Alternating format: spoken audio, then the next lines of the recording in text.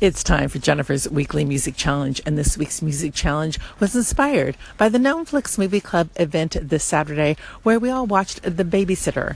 And in the after movie discussion, we were discussing a scene where they showed a clip from Billy Jack. And for those of you too young to remember, Billy Jack was a movie from the 70s, and someone mentioned the song One Tin Soldier. And if you know the movie, you know the song. And if you know the song, you know the movie. So the challenge this week is to come up with a song that is an iconic movie song. Like when you hear the song, you can't help but think of the movie. And I've got two. One is going to be One Tin Soldier from Billy Jack, and the other is going to be Celine Dion's My Heart Will Go On.